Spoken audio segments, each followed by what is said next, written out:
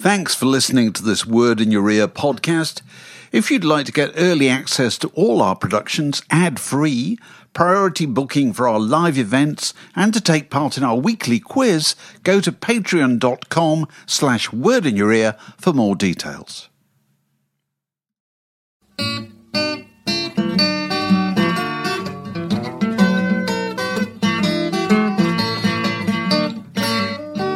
You're listening to a podcast from The Word. About 20 minutes in, Fraser's made this wonderful cake. I think we might live on the podcast. Are we on air now? We're Jam looks we might really just, good, by the way. It's real raspberries. I was going to say that. Oh, that is impressive. He Thank you very much. he squashed the raspberries up in a bowl. Not with sugar. 90 minutes ago. 90 Very fresh. not It's his 90 first attempt at a Victoria Sponge It as is, well. yeah. Is it Fraser? Yeah. So Usually I only make things with Middle-aged meat. good. Do you think we should get the John Peel impersonations out of the way now? Do you think we should get that out of the way? Is this microphone falling have you apart? both got prepared Well, no, you see, the sentences? point is, I was always told by Andy Kershaw and various old pals that I could impersonate Peel quite effectively. And then Fraser just mentioned, Robin Ince is just, he would absolutely wipe the floor with me. So I thought if I started in a manner of speaking, in a sense, talking about some group of possibly Polish extraction doing some angry and challenging dance music, I thought, I wonder if you'd have any response to that. Well, I don't think I'm very impressed by that, actually, because last year from Croatia, I think one of my favourite bands was Jar of Flies, which was actually merely a jar of flies. I remember Andy Kershaw saying that he wanted to have that at a session because it was world music and technically his. But technically, of course, his domain, a jar of flies. Yeah, and those groups like Four Heads in a Fish Tank. Remember them? And, what was the entire crew of the HMS Ark Royal. Unless I'm entirely mistaken. Who's won? Are we about right? My favourite line of his, and I can't remember who was I talking with the other day about the Poll Tax album, Alvin Lives in Leeds. I don't know if you remember, it was the Poll Tax album. Yeah, it was the anti-Poll Happy Tax, it was Cud doing Bohemian Rhapsody, I can't remember what The Wedding Present did, and the Siddelys. And for some reason, one of the lines of Peel's that has always made in my head was him going, I have to admit, I never thought I was ever going to play Love Grows Where My Rosemary Goes, but that was the Siddelys, and I rather liked their version. The Siddelys was such a... All of those bands, like the Exuberance. The Siddelys. Just... Yeah. Whatever happened to the Exuberance? I don't even know if they got to an album. What do you reckon about the who's won? Score draw. It's score draw. See, I think you've got the timbre and Robin's got the structured gags. He's got the structured gags. He has. I always find the easiest way to start him is to say the word Friday. Oh, right. Okay. On Friday. Yeah, you always drag out Friday. Yeah, that's good. I bumped into him at Glastonbury once, and he was wearing a hideous pair of shorts and a sort of awful old...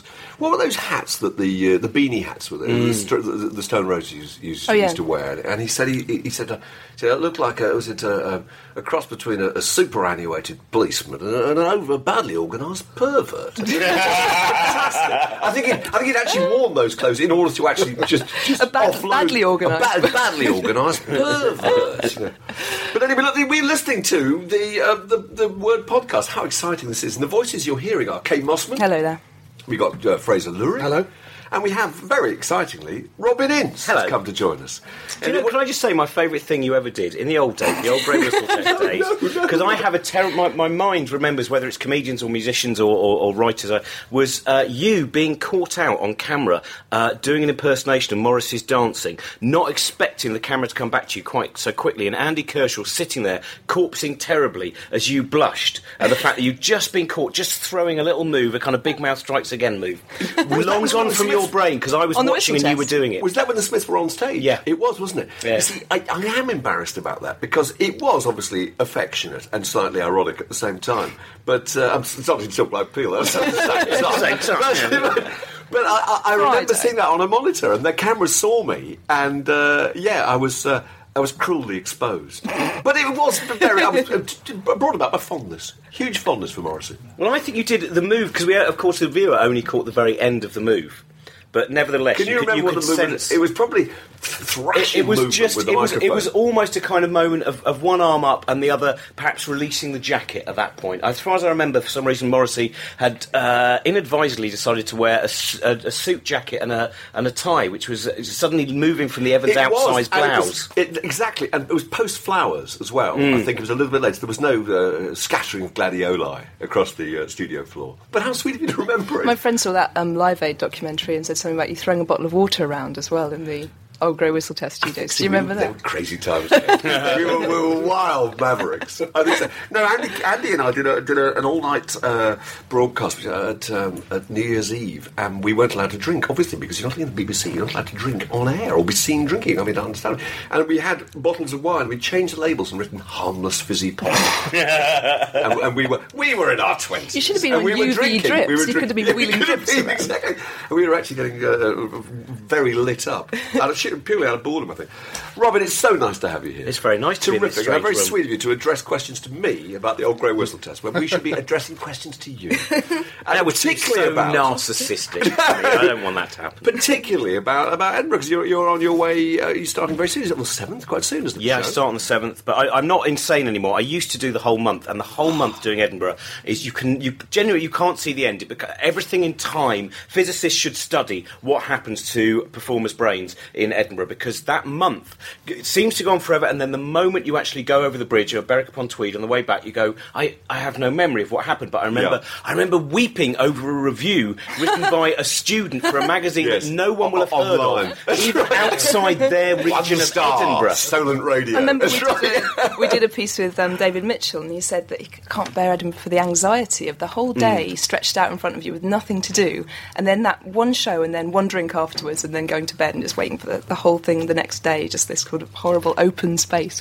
Well, there is. It's basically if you think of the rover in the Prisoner, the enormous inflatable things that you see, guard the village. Yeah, absolutely. And that is what Edinburgh becomes like. Rovers are the comedians' egos. Comedians' egos expand in incredible size and then bounce around the whole bounce of across Edinburgh, the sea. Yeah. That's making right. other comedians weep as they run. And it's a very. I mean, I now do the Free Fringe. I do the £5 Fringe. I do one show on that, and then the rest of them I do this thing called the Free Fringe, which is just great because when I was doing things like the Assembly Rooms, which is one of the main venues, when I would come off, however well the gig had gone, I'd put my fingers in my ear and I'd go la la la for fear of hearing just one person go, well, that was an absolute waste of £14, wasn't it? Jumping up Because and down, that would be- sweating on Because you stage. have to go on the you next would be day. shattered by Yeah. that, wouldn't you? I Yeah. can totally understand that. And now, of course, you have the internet, which is basically mobile graffiti. So what formerly would be on a toilet door is now available to the world. And mobile graffiti also by very antagonistic and aggressive people who will go from 0 to 60 very, very quickly. And probably even if they like you, would think it's much funnier to say something horrible. Are there whole bars where all the stand-ups go every night and eyeball each other viciously across the room and don't want Well, to compare there is notes? the pretence of bonhomie, but it doesn't take much studying of psychology to realise what lies underneath it. But it is, I mean, that's why with the Free Fringe, what I love is I hold a bucket at the end of the gig. Yeah. I've gone from hiding to actually, I'm facing the audience as they come out going, thank you very much, and just getting whatever change they give. And I really enjoy it, and a lot of my friends were saying to me, going, but what will people think? You used to play the proper venues. And I went, well, I'm 41 now. When I first did it at 39, I just thought, I don't need to worry now about what will TV people think. Because Yeah. I'm 41, I'm not right for television now until I'm in my 60s. I'm allowed to appear on Country Time. So I've you're a got national 20 treasure. years where I can, just be at ease with myself. And it is a real joy that I found last year. There was one night where I did a gig for someone at one of the main venues, and after should we have a drink? And I went, yeah, and they went, well, let's go to the bar, the Assembly Rooms bar. And I went, why don't we go to those brilliant pubs around here? They went, let's just have one. And I went in there in that 1 hour. I just went, this is why I don't do this anymore. Yeah. Because everyone, the skin is so thin, the slightest dent, how's your show going? Yeah, I'm getting good numbers. Yeah, I got 4 stars actually the other day. Where'd you get 4 stars from? 4 stars from Romper Magazine. What's Romper Magazine? I don't know. And I often think that, because one friend of mine did make the mistake, he said, you go to Edinburgh and sometimes you start to believe you're famous because there's a lot of comedy fans up there and you might get recognised a little bit more. This level of professionalism, which I believe was... Yes, Robin This is what you Just came talking- for. Yeah. Sorry about this. It's my wife. You're going to answer it? I'm not sure, actually.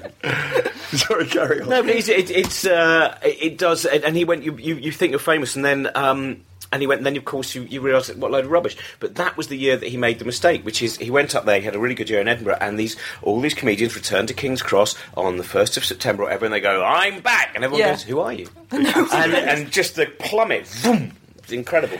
I went there 2 years ago, and Pappy's Fun Club, as they were then called, Pappy's, were the big thing around Pleasance Courtyard. And if a member of Pappy's was to walk across the courtyard, people were just fainting. And you felt, that was going to evaporate very soon. You were there, didn't you see Harry Hill when you were 12? I did. I have a feeling I was much cooler when I was 12 than I am now. I seemed to get to do all these really good things when I was a child. But I saw Harry Hill in this tiny, tiny little venue the size of a toilet. And all I remember about it was that, he looked, I guess this was, 1993 or something like that. But he had the look by then and everything. But he just had the big this collar, waving his hands hands around. The collar and everything. But he had this slideshow behind him, and there's nothing on it. Apart from maybe every 15 or 20 minutes there'd be a flash of a man in a white cap, an old guy, and he'd just go, "Who's that man and where's he come from?" and then go back to what he was saying. And it would keep coming throughout the whole thing. But I've seen some crap. He is a genius. There are certain comedians that... Because there's a point where you stop laughing at comedians because it sounds a horrible thing, but you go, you understand the structure of things. But someone like Harry Hill, Milton Jones, Tim Vine, Harry Hill used to have a great gag where he would go on and he had very big eyebrows. He was wearing huge eyebrows. And he would say nothing about them for about 15 minutes. And they just suddenly go, "Those eyebrow pills, is it 2 a day or 20 a day?" That to me is...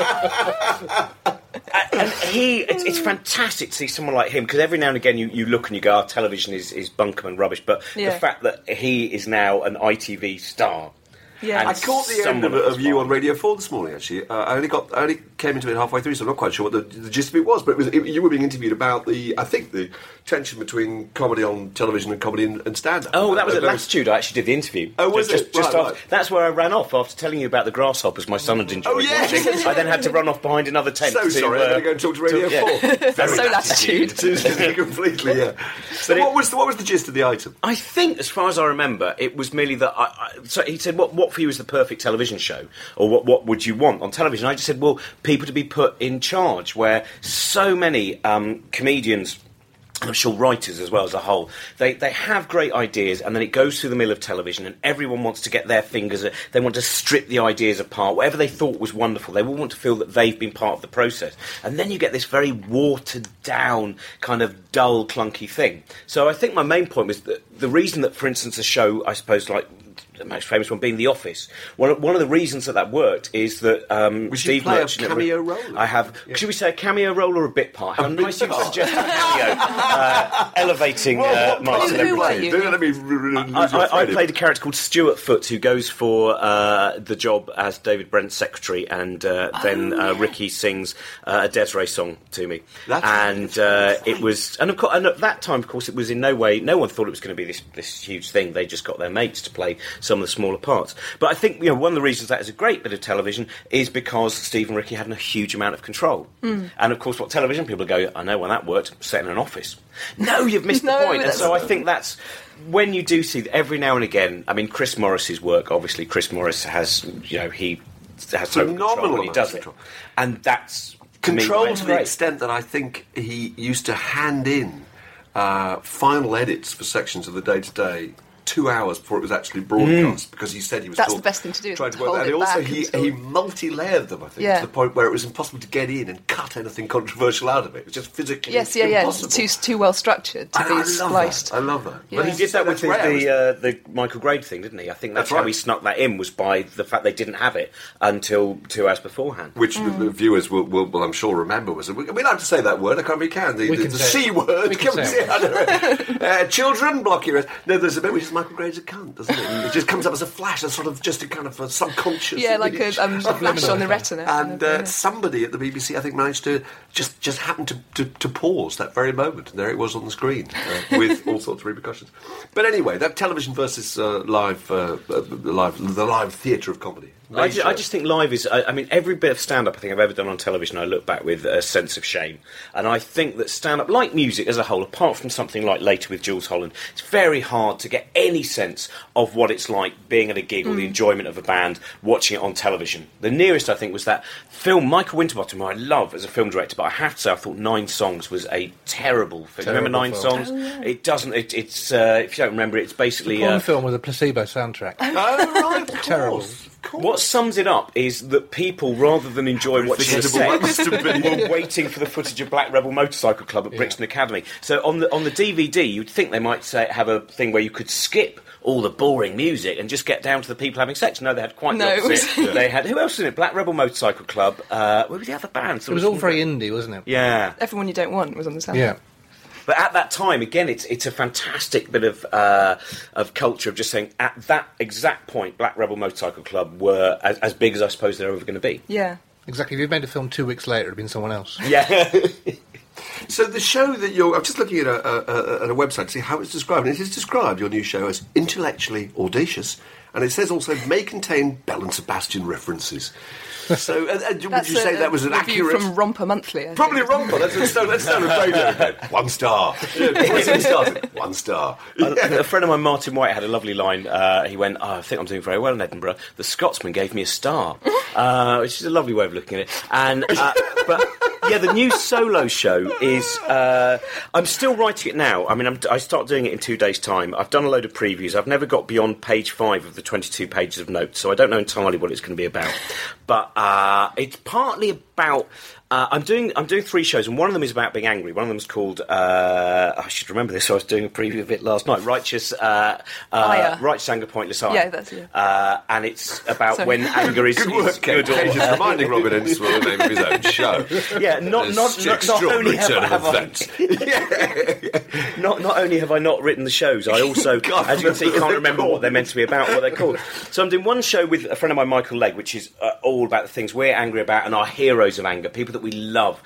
He talks about a painter called Pierre Manzoli, I think it is, who he basically didn't like being popular, so he kept doing stuff that was more and more rubbish, expecting to go, now they'll think this is rubbish, and people going more popular, this which made is it more angry. magnificent. And he was selling it to Gallagher, so he'd just do a stick man, and he rolled it up and put it in a tube, and he went, this is my new thing, this is my next work. And they went, well, but we're going to have all those tubes. Brilliant. I'll buy 3. I won't give away, because Michael will talk about in the show, the fantastic way that he really thought, that's it, that no one will want this, and the final product was fantastic. I'm trying to imagine what it would be. Yeah, I'm thrilled with the phrase "heroes of anger." It's so great. The idea But when you see that angry good people anger- have elevated these, put them on a pedestal. You know? Well, Harlan Ellison. Do you know Harlan Ellison, a don't. writer? He wrote 2 of the most famous episodes of The Outer Limits, which in fact were used by James Cameron for the Terminator, as then right. Harlan Ellison noticed and suggested perhaps a credit might be nice. He also wrote one of the most famous Star Trek episodes, which is City on the Edge of Forever, which is where they go back to the 1920s. Joan Collins is a gangster one, or might be the 1930s, and he writes books with fantastic titles like I Have No Mouth and I Must Scream, Repent Harlequin, said the TikTok man, and he These just sound like some of your bad books titles. and he's filled with this brilliant rage. There's a documentary about him called Dreams with Sharp Teeth, and he's my hero of anger. Well, I've got 2 heroes of anger. There's him and Schopenhauer, who is one of the- Schopenhauer wow. had that terrific standoff with gosh, I'm Who was it? It was Hegel, wasn't it? Yeah, Yeah. they Hegel and Schopenhauer. Fight, They kind of massive. It was fight. It just went on for years, didn't it? Well, it was, Scoring points Hegel on was each going, how many's Hegel got in? And he's got 500. How many you got in Schopenhauer? I've got 5 again. You know, he was the real other. Have indie you sold label that person's philosopher. court? No, I haven't. That's right. And yeah, Schopenhauer's fantastic because he just basically goes, life is miserable and then it ends. A bit like, I always get this guy's name wrong and I love him, Slavoj Žižek. Zizek, yeah. Zizek. Slovenian, isn't he? Is he? Or is it, The yes. Slovakian. Was he around the same time? Was he? No, he's now, and he is fantastic. The lines, he will just basically say, life has no purpose, there is no reason. Roll on death. But Harlan Ellison has just this brilliant. I mean, he's written so much. I think he's written too much. That's his problem. That you can't go. These are the classics because he's actually written thousands of short stories, pieces of journalism. And there's a fantastic thing. There's a clip on YouTube which is basically pay the fucking writer, and it's just him going. You know, we do everything for free. I mean, what is Warner Brothers? What Warner Brothers wants me to do a freebie? What's Warner Brothers on a street corner with an eye patch and a tin cup? Fuck no, right? And he's just. And all of this great fury, and so he's going to be, and so that's that show. And then the later solo show that I'm doing is meant to be my calm show, but I will still be quite cross about the appalling Pop Life exhibition at the Tate Modern, which has made me very, very cross. And it will be about, part of it will be about my son, and it will be about kind of attempting to be happy in this. In what aspect, your world. son? What part of? Well, I've got 2 quotes at the beginning. One is, I wish I had it actually with me, a very negative quote from, a joyous quote from Slavoj Žižek, and then the quote from my son, which is what he always does when he knows he's just behaved, he's 2.5 and he's behaved outrageously, and then he'll go, are you happy? You go, no, Archie, you've just broken that thing, and you were told not to go running around there. But are you happy? It's brilliant. And there's bookended between it, a figure of great philosophy and erudition, and your son. Yeah. Who's And how old is he now? are you happy? But also, Yes, he's and getting then- onto the deeper things to avoid getting told off, isn't he? No, really, Dad, if you look at everything, are you happy right now? Such a manipulative. Yeah, that is such a manipulative. cagey little Yes, that's thing. just a distraction technique, isn't it? So in that, I will be talking about. There's a man called Rick Roderick who is a West Texan, or dead now, unfortunately. He was a philosophy lecturer, and he's just fantastic because he would, in his lectures, he's one about Heidegger. Starts by, now today we're going to talk about Heidegger, and Heidegger was a bit of a Nazi, and I don't like starting with that snotty remark. It's true. And talking about him, and someone gave me a collection of philosophy lectures, which is The Great Philosophers with Charlton Heston. Charlton Heston narrating the lives of Hume and Sartre and Plato, and so that's kind of that's part of the jumping off point, and it's me then kind of analysing, existence, whatever, with some very stupid jokes as well. I love that aspect of your stuff because a lot of people, the punchline of comedy is just a punchline. It's there to make people laugh and send them back into the night somehow cheered up, and you do tackle huge issues. I mean, I saw your 9 Lessons and Carols show, which I guess was last Christmas actually, at the house with Apollo, and Richard Dawkins and Brian Cox and. Can I just say, by the way, I'm not an apostle or disciple of Richard Dawkins, whatever that letter writer to Word magazine said some months ago. Oh, that's true. Well, yes. you've revealed yourself as a keen reader of Word. Thank you very much. Where's the hate about me? It drives me on so much. That's right. Check the letters page of Word magazine. Absolutely. Fresh material for Edinburgh Looking for show. hate, check Word magazine. Yeah. But I do love that whole thing of the fact that you can stand up, you can start to talk about ideas, and it's George Carlin, the fabulous US comic. He used to talk. He would say that comedy is a very low art form, but it's a very potent art form. And I think that if you've made, I was talking to the San Franciscan comic Scott Capurro a while back, and just saying sometimes you just got to stick to your guns, and maybe the show, perhaps there aren't enough jokes, and perhaps sometimes you look at the audience and think, is this really what they want? But he went, we're reasonably clever people. We could have done much easier jobs for a lot more money. Yeah. If you've made the stupid decision of showing off to groups of people every night of the week, then you might as well bring the big names into it as well. Yeah, it just... Yeah. But I thought it was it seemed significant, in helping that whole idea, which we're all very aware of now after the Brian Cox programmes, particularly, of making, the conventionally rather worthy and difficult subject of science quite popular, and just loosening it up and using the idea of science as against religion, really. I mean, there's a very strong atheistic theme, in fact, wasn't there? Well, it's interesting, because I didn't necessarily notice it so much, but there probably is underneath it all.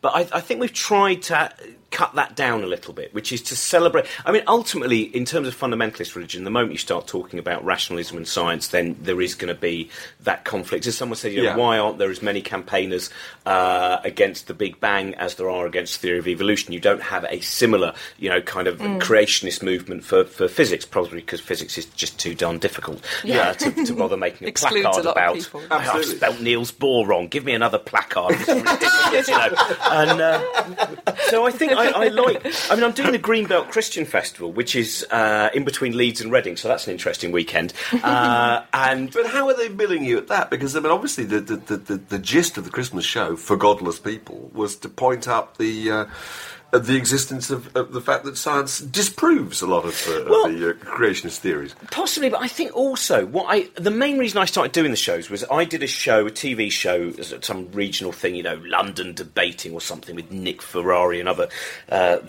wise men and women. And Stephen Green was on from Christian Voice, and he kept going on and saying, you want to ban Christmas, and I kept saying, no, I don't. I said, I'm very happy with Christmas. I think it's a great celebration, whether you've got religion or you haven't. I'm not trying to ban Christmas. And I was so cross at the fact that I thought, well, I'm going to show, because there's always that thing, atheists, they're all grumpy. Right? And I might be a grumpy atheist, but it's not because I'm an atheist, it's just because I'm grumpy. But I thought, why not put on a really big celebratory show for people who haven't got religion? So maybe they can't go to the church, or they can't, but they feel that if they're atheist or agnostic, whatever. So I thought, let's put on a really big celebratory show. Let's get an orchestra and let's get some brilliant musicians. In the past, we've had people like Jarvis Cocker, obviously Robin Hitchcock, Luke Haynes, and let's get comedians like Dara Bryn and scientists like Ben Goldacre and Simon Singh, and Brian Cox just do this celebration around Christmas, which is going, this is the Non-nativity universe. plan, that kind of It's enormous. Yeah. Look what the Hubble telescope's taken a picture of. That's the closest we're ever going to see to what the Big Bang looked like. You know, all of these things. Just to remind people that science isn't this dull thing of To kind of get the awe back, which is Yeah. what people always used to associate with Christmas, wasn't it? It is, and actually there's a brilliant bit of the show which I was telling you about where Brian Cox shows a picture from the Hubble telescope and then magnifies it again and again and again and again. And it's this, I think he described it as a piece of the sky, the equivalent of holding a 5-penny bit away from yourself I can't remember now, about 70 feet away or something Yeah. like that. And within that, he was then telling you how many, am I off the mic here? How many constellations? Good, I'm off the mic. Good news, Marco, it can't be heard. So what's your audience going to be like at this Christian festival? Have you actually done that kind of thing before? No, I mean, I mean, interestingly, my audience, when I'm kind of touring and stuff, I often get religious people there. They're kind of, liberally religious, and I always used to say, I mean, I try to be as careful as possible. Though I've done stuff attacking fundamentalists, I'd always say that I don't have a problem with religion until it becomes an alibi for someone's bigotry, and I wanted to make sure that, and I will do this at the Greenbelt Festival, I'm not going, you're all idiots, you believe in a mythical man with a beard, right? Yeah. Yes. Everyone Now needs you feel a coping stupid. mechanism. Yeah. And so I think it will be... I'm looking forward to it. Yeah. And I think, if anything, the organisers might be disappointed. I think I'm involved in some debates, and the likelihood is me going, that's fine, yeah. Fair point. Well, can't you be a bit angrier than that? No, until you actually bring forth the fundamentalist lunatics. Yeah. I mean, I don't have any religious belief, and I don't find it preposterous. I do understand why people have it, but I don't know, does it make the world better or not if you don't believe in... There's an interesting... I saw this guy... I'm going to forget his name. I was at the Atheist Conference in Copenhagen, obviously. And, That's what it is. And there was this great lecture by Gregory Paul, that's his name. And just as a hobby, he's mainly a paleontologist, but he got so bored of people saying, without religion there's no morality, that he did this fantastic breakdown of the states of the USA in terms of religious zeal versus things like the homicide rate. Yeah. So the greater the church going, the greater the contributions to the higher church, the crime, etc., yeah. higher the homicide, the higher the divorce rate, and my favourite fact was the higher the rate of herpes. And I just thought that, again, that's not an attack on religion, but it is an attack on people who go, That's a plague. how can you have morality if you're not an atheist? The awful thing is these are probably the blue and red states, aren't Yeah. they? Would it be terrible to suggest that there's some political concerns to this too? I don't know. Wow. That's fascinating. But is that your interest in Darwin? Is that sort of stem from that? I mean, Darwin obviously debunking, particularly Victorians' kind of belief in the biblical religion.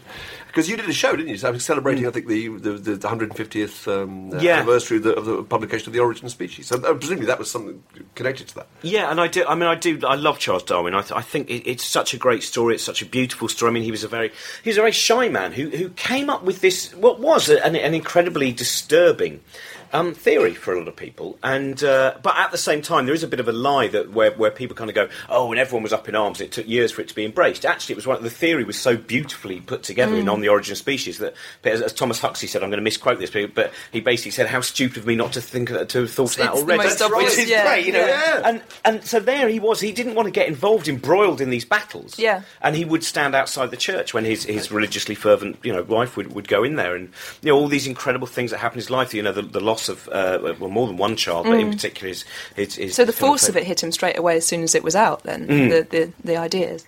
And it's it's such a beautiful. This is part of the thing that drives me on. Actually, is in Edinburgh as well. The third show I do is a lunchtime show about science where we talk about Carl Sagan and Richard Feynman and all these magnificent communicators of ideas. When you start to read, as Darwin famously said, there's grandeur in this view of life, and when you start to think of how much better than just having been made. Just plop, there you go, being made. Yeah. This amazing process from the time that the Earth cooled, and then suddenly you just get... The point that we crawled out of the sea and lost our tails. Each So surely stage. that's more mysterious. There's a great book called You're in a Fish, which is looking at all this kind of matching up. Again, as you go each step back in evolutionary biology, and you see the process. And it's Neil, I forget the name. Neil, is it Neil Schulbian, something like that? But and so that's one of the things that drives me on as well. Is I just think I have that thing that when I was younger, and I'm sure we've all done this. Actually, we're all of an age where we would have used cassettes as well, which is when you first start a relationship, you give people a compilation. You go, you must like these bands. These bands are magnificent. And for me, when I'm reading books, and I just love reading books, I love finding new ideas, is I go, I've got to share this. I want everyone to read this book. Great, I've got to read Schopenhauer now. Yeah, Schopenhauer is he's such a witty and dark. I mean, Schopenhauer is great to read. Yeah. And I like finding out when someone writes to me, on Facebook or whatever, and they say, who was that you were reading out from? And I go, it's Richard Feynman. And then they'll write to me and go, just read the first Richard Feynman book. It was brilliant. And just thinking that you can, because I can never be. I don't have a level of intelligence which means I can never write anything anywhere near that magnificence, but at least by being the idiot who goes, this is very good, you should read this, and it expands your idea. I'd like to think our magazine subscribed. Just immense enthusiasm. But knowing that you were coming in today, I borrowed my wife's, I noticed, completely unread copy of The Origin of Species. I mean, that's why she just rang me up. Don't. Shit, I wanted to read Origin of Species and stuff, and I can't find it anywhere. There's just a lovely little bit where it's, it is quite a dry book, but obviously it's immensely exciting, the theories he's putting across, And there's a bit where he's reads a bit out to his children, and he says, on his account of the larval cirripede, he describes us with 6 pairs of beautifully constructed nutatory legs, a pair of magnificent compound eyes, and extremely complex antennae. And his children said this sounded like an advertisement, which is an incredibly sophisticated thing to say in 1859, an advertisement. The Word, a magazine, a website, a podcast, a way of life. There was this exhibition at Buckingham Palace a while ago about sort of early naturalist drawings from maybe sort of 1650 to 1800. And this guy had gone over to the Amazon and he'd found a sloth, but it was dead. And he'd logically thought that it should have been upright, walking along like a dog. So he'd drawn this thing that obviously didn't have any proper musculature at all, and sort of a really bendy spine, but it was sort of just on the top of a branch. Or just sort of walking along. This great big curve with these floppy legs, and it's just like that. It was an obvious thing to do with a sloth if you found one, but he didn't know it just had to hang there because it was too floppy. It's the power of great enthusiasm. Steve Jones in his lovely book, is it Almost Like a Whale?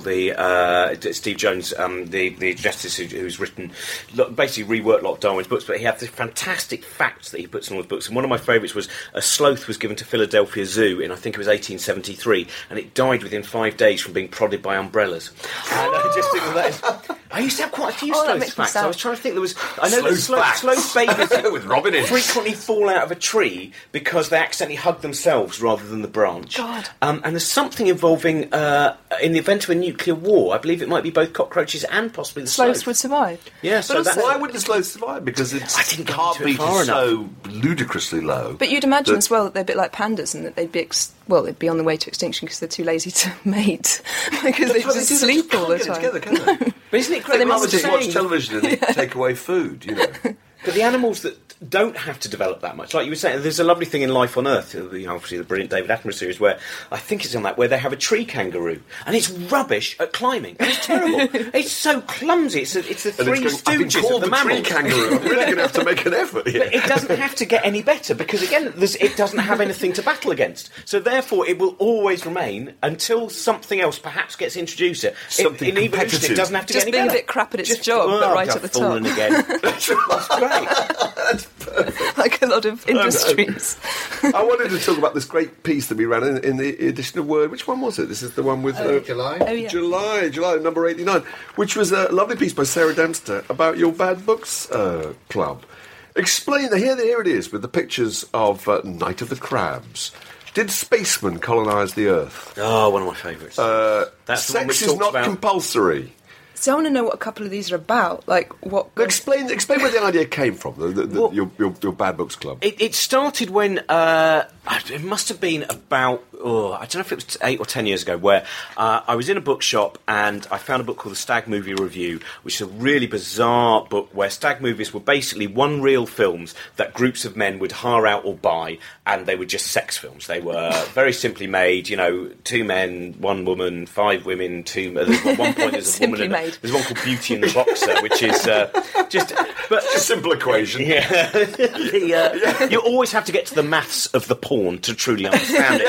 And and this guy had written a book where he would write 8 pages of what the plot was. Now, this is a 20-minute film of people having sex. So I just opened it, and I think the first line I saw was something like... Is he trying to intellectualise it, to justify your watching? I think it's almost like a catalogue. Yeah. It's basic, and so there's no ISBN, making it technically illegal. And it would say, 2 men are sitting on a sofa, they are wearing slacks and pressed white shirts. The younger man has a small moustache, the other man is clean shaven. Stage directions almost, isn't yeah, it? It's that's literally everything that he saw, he then copied out. Yeah. And then after 8 pages of describing a 20-minute film with some people having sex, he then gives it a critique. And there's this great critique which goes... but he doesn't describe the sex, though. He describes everything about it, but of course he also runs out of words. Yes. So for a while there's a sword in a cave, and then eventually he just writes anything. So it's all he tries to do euphemisms instead of just... Well, no, the point is that I think after a while he thought, I can't keep using just the technical... Because he does, there's a lot of kind of... I mean, one of my favourite lines, and I apologise... Also, he's got a thesaurus with him, probably. He's feeling adventurous, Well, Come Clean, which is the first synopsis I've read, has this incredible one which... I'll see if I can remember this. Her labia are well defined, not flappy like many girls of her stature, and that is. So obviously I had to buy this book, and I was doing a movie night at that point in the Prince Charles Cinema in London, and I would just read out from this book. And then a couple of years later, I found another. It was Sid Little's autobiography, "Little Goes a Long Way," and classic title. And it fitted Little by Little, of course. Little was the remake of that book. Do not buy that. That had a ghostwriter helping him out, and therefore he's not as good. And let himself down. He really did. Yeah. Everything is neatened, and what's great about Little Goes a Long Way is you really get the sense that he wrote it. That's classic Sid, isn't it? Because just stretching out, enjoying himself. Because you were saying a lot of these books are not actually bad books. They're interesting. They're sort of strangely well written. There's this. I think you said to us that there was something about they have a sense of honey and potential in them. Oh yes, which is quite a nice quote. Yeah. Instead of just being sort of vacuous. No, I thought that was really trashy novels. Because it's easy to think that in principle, on paper, that Robin Ince is going to come along here and just somehow pour scorn on these noble on sort of kitsch, efforts, kitsch and these fiction. kitsch things, and it's clearly not To the Lighthouse by Virginia Woolf. Yeah. But I thought it was very It is sweet. Stormy Vigil by Elizabeth Graham, which is a Lighthouse-based Mills and Boon. Oh, that's good. I was going to ask you about Mills and Boons because they're amazing. Oh, go on. No, I was just going to say if there were any among your bad books, but my brother and I used to sort of always try and write them. With you? Yeah, when we were about 13 and 15, we would, because they were so formulaic. We had this character, it was set on a ship between a ship's doctor and a nurse, and the nurse was called Merlin Forrest Steele. And all the women in these books were about 30 and they've never had a boyfriend. Basically, that was what we were always fascinated by. And the men always wore things like chartreuse-coloured slacks, things like that. And it was described as though they were handsome. They obviously weren't. And you tried to write these books yourself?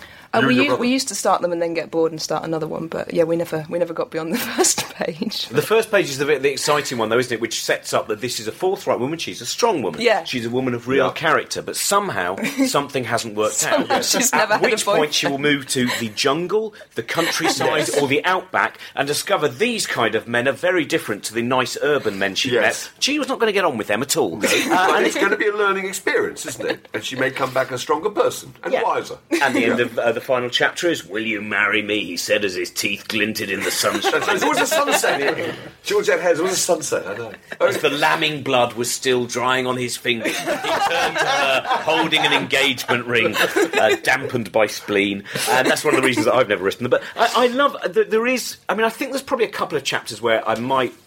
I'm a little bit rude about... I think journalists like Little John's books and people like that.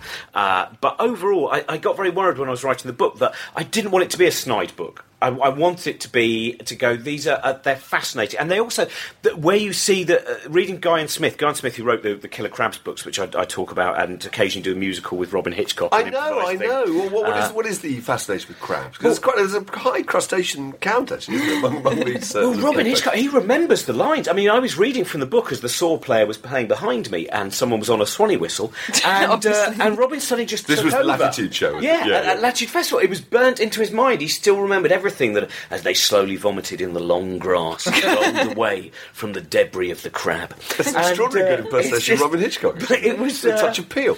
Everyone eventually gets back to Peel. But Guy Smith, actually, the lovely thing is he's written me a letter since the book came out, basically saying thank you very much, because he realises that it is a joke and that I am talking about them in a celebratory way. And his website now, I think, is getting a lot of action. I bet it is, yeah, because you want to know who these people are as well, don't you? Who wrote some of the Strangers? And I was wondering about one in particular, a Christian polemic called "What God Does When Women Pray." What is that about? Like, what does God do when women pray? It's a really. It's basically making sure that by forming prayer chains and telephone prayer chains, you will make sure that the Republicans remain in power in the United States of America and do not allow those evil people who create rock music and other such detritus to destroy the minds of children are kept well away from the And this is the women of the world that will do this. Well, because the men are very busy, and so the women have got to, they've got to pick up a bit of the slack. And it has. I mean, the bit that I think I talk about in the book, which amazed me, is where there is a woman who is worried about how she can get her husband, who's not a believer, to believe in Christianity. And then she has this bit where she goes, and then fortunately God gave me a gift which helped her. And the gift that she is given is a cancerous tumour. And of course she realises how God was working. He was saying, you're going to be on death's door. And the most mysterious way is surely to the tumour. And that brought her husband over to Christ. So she realises that's a low trick. And then there's another one where I think it's the author goes, and she'd been praying very hard, thinking that the kidney stone, the operation would be agonising. Fortunately, after the prayer, it was passed by me without an operation. So it's filled with kind of also a selfish thing, which is, I was in this situation, it looked like it was going to be troublesome, but I prayed to God and he got me out of it. And he helped me out, A lot of other people died. Yes, because they weren't as righteous as me and as deserving. God, very chilling indeed. What I think we ought to do, actually, at this junction, is to have a slice of cake. Yes. And to, we put up on, Fraser put up on our Twitter site, and the site, the request for questions. I did. For Robin Ince, and we've got some. Moss, do you want to do the Shall I cut? Cut a slice of this. Why does he worship Richard Dawkins? I don't worship Richard Dawkins. Richard Dawkins, what was that gag? That was something about Richard Dawkins and Mark Steele at your show. I think it said someone had written to him about they'd seen someone wearing a Richard Dawkins is God T-shirt. Oh no, Dawkins that was me. I was talking. Oh, it was you. That was you. And then Dawkins had gone. That means I don't exist. Yeah, absolutely brilliant gag. It was the first ever show we did where Dawkins was slightly nervous beforehand because obviously for a scientist to go on with comedians and musicians it is. But one of the lovely things about him, because I know that everyone does just think that he's this kind of awful table banging. There is no God. And his books, of course, his science books are very beautifully written, but it's nice that he is still fascinated by things. So when he's in the green room and you've got this fantastic collection of people, sometimes you've got Alan Moore there, the comic writer, and you've incredible got combination of Dawkins and Ben Goldacre and all Darren Hayman, and it's great. Thank you very much. And Dawkins always got questions. So there was someone, I can't remember what instrument they had. It was something like a cor anglais, and he just went, "I always been interested. So how does that actually work?" And he's there with just a young musician, and he's just going, "Oh, so he still has. He is the intrigued. Questioning faculty." Yeah, all Brian the time, Cox. I can't remember. He had something he didn't understand. It wasn't about dark matter, but it was something like that. He went, "I'm still pondering about that." And I said, "Go and ask Brian." So he went. He doesn't have. Yeah, the arrogance of going, I'm embarrassed to ask this question. Yeah. And I love the fact I know that everything. I think I told you about it before, where we had the backdrop, which was done by Martin Rosen, the cartoonist, was the image of creation with God and the finger of Adam meeting, but of course Dawkins was Adam and he was flicking the V's. Dawkins saw it. Very, very funny. And he was vaguely appalled. On a huge scale.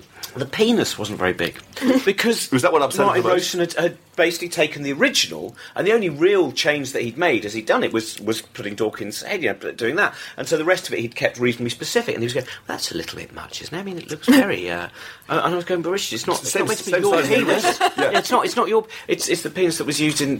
I know, and when he went on, he had to comment on that. Isn't that great? That here we laud this great scientist, but even great scientists in their 60s still go, "Well, they could have given me a bigger cock." That's kind of a nice. That is absolutely brilliant. How's the cake? It's amazing. We're all Try it, try it. Go try it. You've got to say. We're eating. This is the first podcast first, surely, Fraser. We're Perfect eating mixture a Victoria between- Sponge live. I'm going to use the word moist already. It's moist, it's tart, and it's sweet. Also, to have used Oh, my crushed God. raspberries rather than jam Crushed. is Oh, it's sensational. This is probably the last proper meal I'll have. This slice of cake before the end of the Edinburgh Festival. Because What will you eat in Edinburgh, do you reckon? Neeps. I used to find I would get so Tatties and nervous. neeps. I could only eat thin soup for the first couple of weeks. Really? I would just be in such a constant, all the kind of nerves and adrenaline. Yeah. I would find the very idea of it, when you've ever had that moment where you eat a solid and you can still feel every sharp You can corner of hardly it in your swallow it, stomach. yeah. And then I would always know that by the end of kind of 2 weeks, I'd go, I might risk something now which has some sense of structure.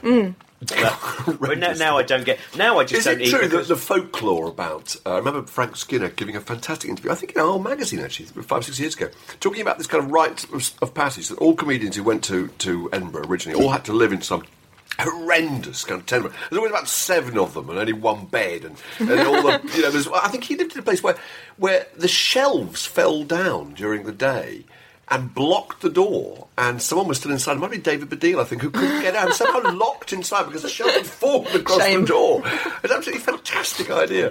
But, I mean, did you ever live in some awful cold water tunnel? Oh, where I've they been kind in of, some rubbish. Yeah, I mean, it was. It's part of the deal, isn't it? It's interesting. Things that are squats for 11 months of the year somehow suddenly become worth £1,000 a room. So I've stayed in places where there were 6 of us all. I mean, one year before I was a comedian, I was up there when I was about 19, 20 years old, working as a technician for Eddie Izzard and Johnny Material, who is no longer. I think he's now a children's book writer. But Great name. fantastic. Johnny And. Material.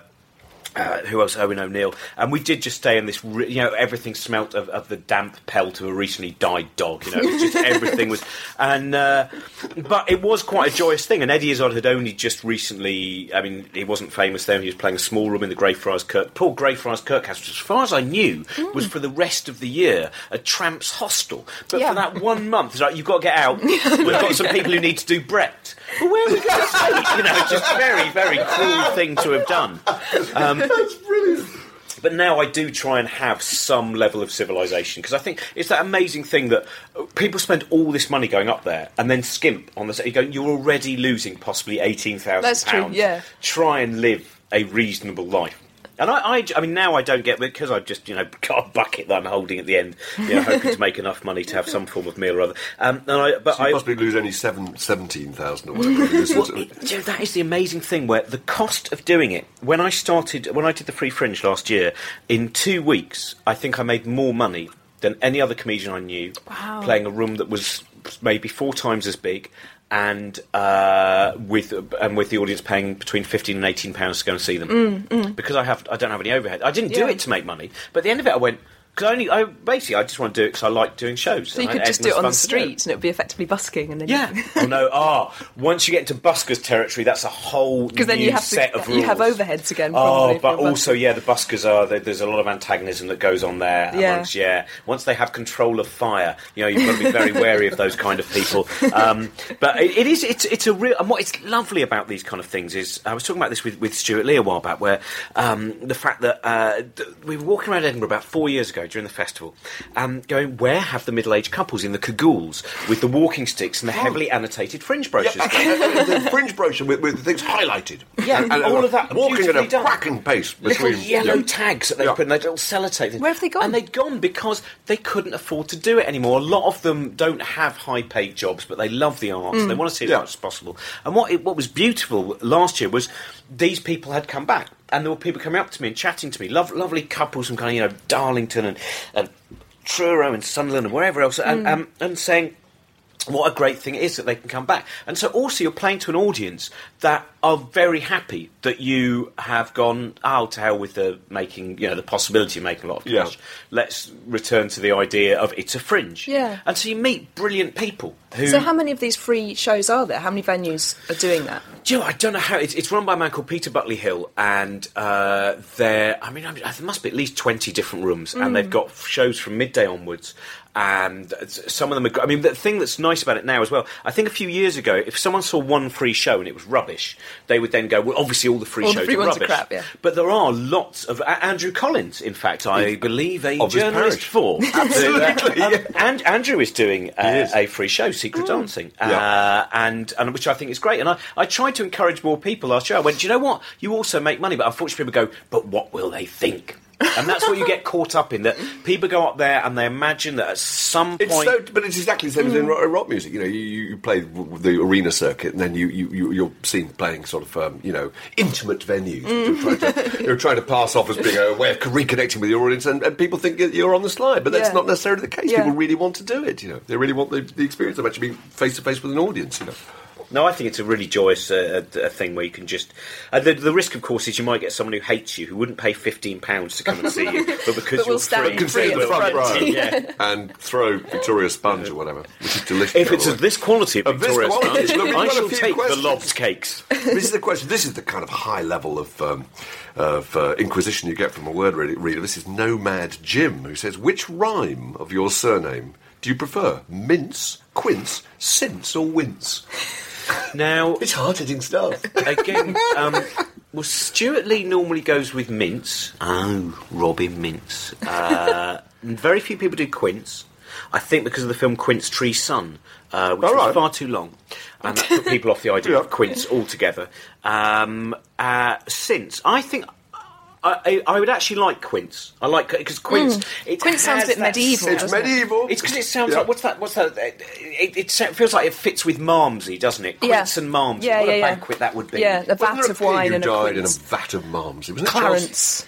It was. Yeah, Brother of Richard Richard III. III. That's yeah. absolutely right. That's- Drowned. drowned in a vat upside down of in a vat, Malmsey. yeah. But And I believe in the Magnificent Theatre of Blood with Vincent Price. Who is it who is drowned? I think it's Harry. Not Harry. Is it? No. Harry Andrews has his heart cut out. It's someone like Roger Livesey. You've seen Theatre of Blood, haven't you? No, Magnificent. yeah. It's Vincent That's the- Price, Edwin Lionheart. I think it's Edwin, who's a Shakespearean actor who doesn't get the Critics' Circle Award, so kills himself, and then slowly the critics are killed. It's one based by on one. Macbeth, isn't it? Yeah. Michael Horden is killed in the style of Julius Caesar. Come on, everyone, get out of here. What are you doing? This is the building site.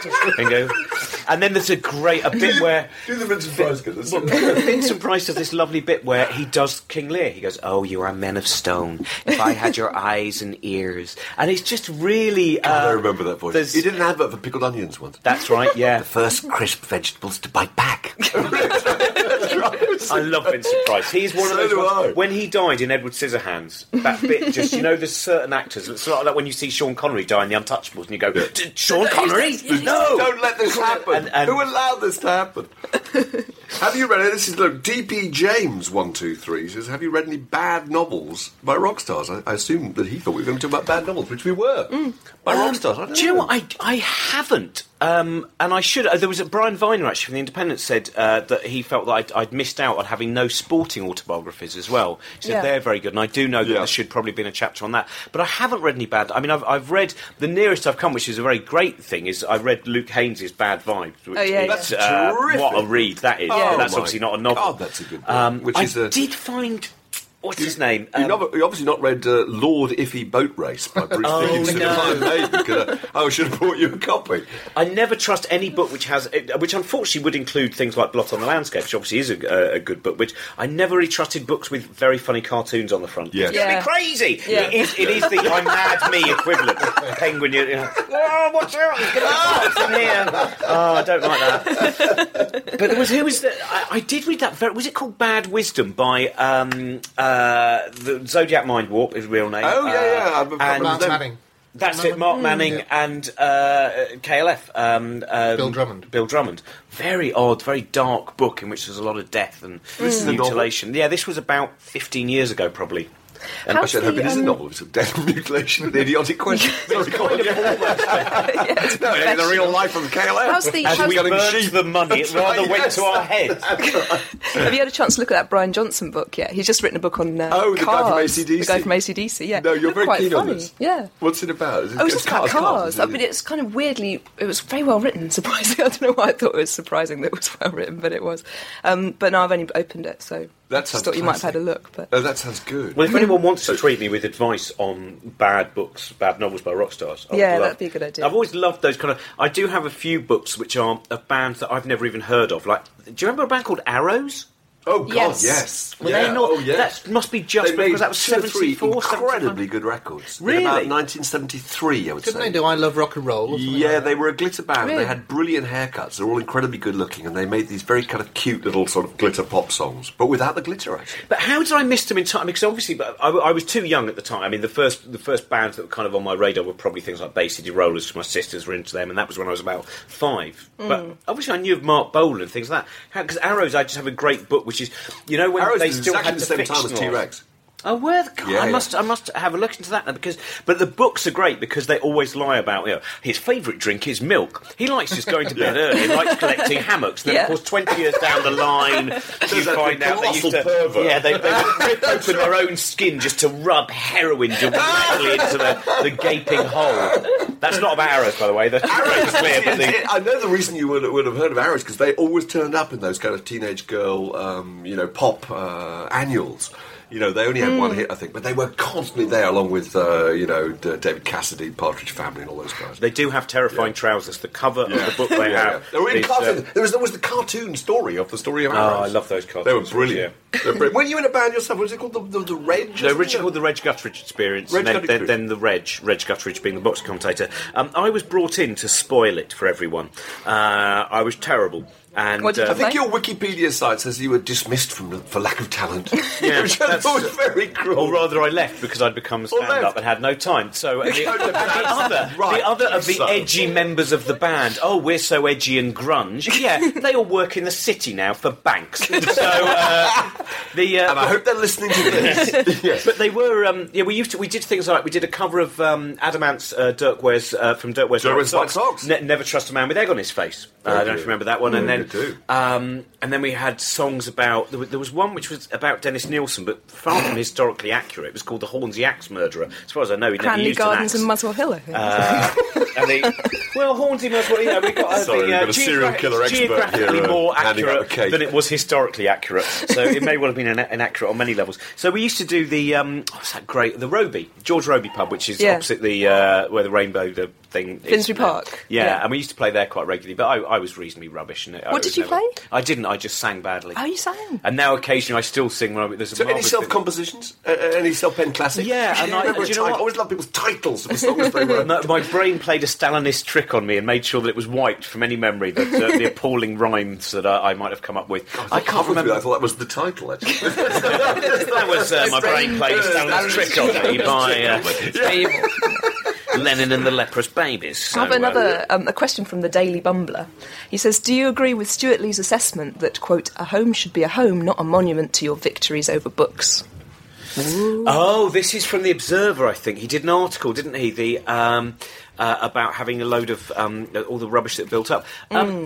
Well, a home is a home for me if it is packed with books, because none of them are... I mean, I don't kind of have books and treasure them in that way if I mustn't break the spine. Yeah. I believe that, you know, each book I open and there's all full of scribbles everywhere and you know, Yeah. little notes and stuff. So, I think if they're merely books that you've got from the Folio Society and you have no... You know, I will eventually get round to Chaucer, then I would agree with him. But Well, I there's think great if they're- things in like copy of IKEA Origin that are like a Species. load of printed spines on a piece of wood that you can just put into your shelf. Yeah. Oh, yes, they have that. They have that at the back of the literary tent, I think. Actually, that's true. It's sort of rather a good idea, I think. God, come on, one more. Is there one more on here? Yeah. Does he ever get fed up with people asking about Ricky Gervais all the time? Ricky Gervais in a band? What was he called? Shaun Fraser, you Dancing. remember? Shona dancing. Yeah. Fraser and Robin worked together at XFM, was it? Where you know? Robin was a frequent visitor. That's right, that's right, yeah. Shona Dance, did you ever see them? Ricky Gervais No. band? Did you know him at that It's time? very annoying because years ago he used to have some videotapes of some of the work that he'd done. And the last band he was in, whose name I forget, was at the Rock Garden. And I won't go into the details of the footage, but it was fantastic. And it's certainly something that would surprise his fans now. And I briefly put the tape in my bag and thought, I'm going to steal this and copy it. And then I realised that if I did that, the revenge that he would have on me would be so terrible because he is not someone to ever lose in that way. He is. I would wake up in a actually, do you know 25 years that later, there would be Spanish some short film, I think it was. Do you remember where someone gets trapped in a phone box, and then the phone box is placed on the back of a lorry, and then they're just taken into a huge cave in the side of a mountain where there are various people dying in phone boxes and skeletons. That would have been my end if I'd gone, ha! Look, the world is looking at the rock garden.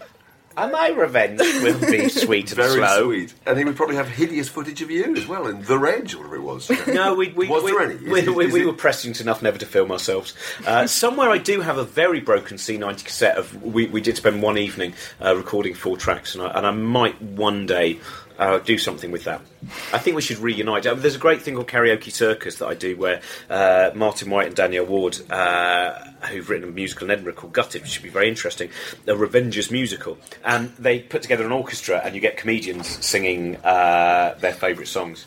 And it's not as disastrous as you might think. Give us an example of a comedian and what they've sung. Well, I've always done... The first one I ever did was Copacabana by Barry Manilow, because I thought everyone would presume that I would do How Soon Is Now by the Smiths, but it was only when I sang Copacabana that I realised that even that is a song which ends hideously. Does it? What happens The at the lover is killed and the woman is left insane in a bar. It's basically, it's Barry Manilow's reworking of Todd Browning's Freaks. Is that right? I don't remember that. I can imagine that working with the tune in a kind of sick way. In a sort kind of upbeat, horrible upbeat sing-song Mills swing. and Boone novel type going Absolutely. the wrong way. Well, Andrew it's Mills and Boone with a hideously twist. sticky end, a twist. The darker side of Mills and Boone. Uptown Top Ranking was Andrew Collins' most recent one. He did Ting Tings before that. My Good work. name is. Chris Addison did a very good Pet Shop Boys with a harp as well involved. He didn't play that. So you get it's quite a variety. And Kevin Eldon and Lisa Tarbuck did Ain't No Pleasing You, the Chas and Dave hit. And God, I'd love to see it. It's the most nervous I ever see comedians. We're all oh my God, I did Love Will Tear Us Apart at the Bethnal Green Working Men's Club, and you just the pressure you feel. And then it's because it's so short, because we're used to standing on stage for an hour or whatever, where some of the adrenaline at least starts to drift away. Yeah. You've come off minutes. after You have no 3 minutes, sense of how and that knee is Exactly. just going bang, bang, bang, bang. Ah. And afterwards you're faced with, again, the enormously uncompetitive situation Yeah. of a lone comedian standing around a bar going, you were great, mate, you're brilliant. Not You know what? as It's brilliant lovely, as you. actually. That it genuinely does have that. I'm sure it is does, all the yeah. nice because there are. I think there is a divide amongst comics. There are those who do go, "Oh, that guy's doing far too well." And it's like someone recently asked me in an interview. They went, "What do you think of Michael McIntyre?" And I knew that there was a kind of a rabbit trap here. Yeah, yeah. And I basically went, "Well, it's not." He's off doing his thing. He's tremendously successful. Why I shouldn't be looking at his tail all the time? It doesn't matter. I'm never going to be playing O2. I'm never going to be appealing to half his audience. You know, it is a different. And sometimes in Edinburgh again, you do get exactly what you're saying. Is there's a fury that person's got 4 stars and you got 2 stars, and your show is definitely bad. In fact, he's doing a lot of hack material, which I think is nicked from someone else's bin. And if you can avoid that, if you don't hang around with people who get that, you actually have a far better time across the whole year as a stand-up. If you do hang around with just people you get on with and you love their work, and you don't, again, going back to Milton Jones, to watch Milton Jones, and Milton Jones, to be quite honest, is pretty much always going to go down better than me, because he is just a great comedian, and there's a joy. You just go, this is fantastic to watch. I'd hate it. Yeah. Sometimes you do get a little bit edgy going, he's going down so well. But that's actually not because you're annoyed with them going down so well. It's your own personal fear there of how disastrous And also your if it's gig might completely be. different kind of stuff as well, then you can't really let yourself get too upset about it if they're different material. Well, I think we should let the viewers decide for themselves how well Robin is going down. And the answer will be extremely well at the Canonsgate, is that right? From the Canonsgate 7th to the 18th of August. What's the name of the show again? Midday I'm doing one called Carl Sagan is My God, Owen Richard Feynman 2, and that'll be with people like Baba Brinkman and Chris Addison's coming down and various other Simon Singh. And then I do 2 o'clock on the GRV. I'll be doing Pointless Anger, Righteous Ire. Be very shouty. To be honest, the swear count might be up there with 44-inch chest. Don't know if you've seen that film yet. Pretty good swearing. Oh, nice. Apparently top swearing. Who's in that again? It's Ray It's Winston. Ray Winston, yeah. Ian McShane, again playing a kind of slightly gay gangster like Sexy Doesn't Beast. it have the highest FPM, or it was called fucks per minute? Oh no, I think it's got a much higher CPM. CPM, a different league. But it's when Ian McShane at one point is just leaning against a stairwell, thinking of men that he's found, and he just when he goes, Burt Lancaster. Scrumptious. It's great. So yeah, I'm doing that, and then 7:15 in Canonsgate, I return there and do my solo show. Going, here's some books I've read that I'm interested in. Oh, you've got to know about this, and then always ending the same way. Oh, I didn't have time to tell you all the other things I wanted to talk about, which is my accidental catchphrase. Fantastic. So this three shows a day thing runs for how long? Is it a week? It's for 12 days, and then I 12 normally do a couple of extra shows in later on in the evening. I mean, in fact, I should mention we are going to do a Crabs musical, though Robin Hitchcock Crabs, I won't be able to the involve. musical. We are doing on the 12th of August with at the Eric Liddell Centre. That's it, named after the guy who received Chariots of Fire. And at the Eric Liddell Centre, we're going to be doing. It's going to be Kevin Eldon, Josie Long, me, and a band and a tap dance. We didn't have a tap dance for Latitude. Sensational. But No, I've realised that I didn't want to say anything. I thought it was a terrible omission. But, yeah, the mind just wasn't enough. It just wasn't. No. No, because Thank the God you Crabs- sorted out the absence of tap Well, I dance just crisis. realised that because the crabs, when they attack, it always starts going click, click, Oh, yes. click, click, click. Yeah, Absolutely. Perfect. So that's obviously that's not mentioned in the Fringe brochure because it's a very late idea that I just went, got an evening off. Why not put on a great big cacophony of crab music? All that will be available, viewers, so get along and see it. Thank you so much Thank for coming you. along. Thank Do you. have one more slice of Victoria sponge. It's very good. It is, it's exceptional. It's hot work, this one. This podcast was brought to you by The Word. Details at wordmagazine.co.uk.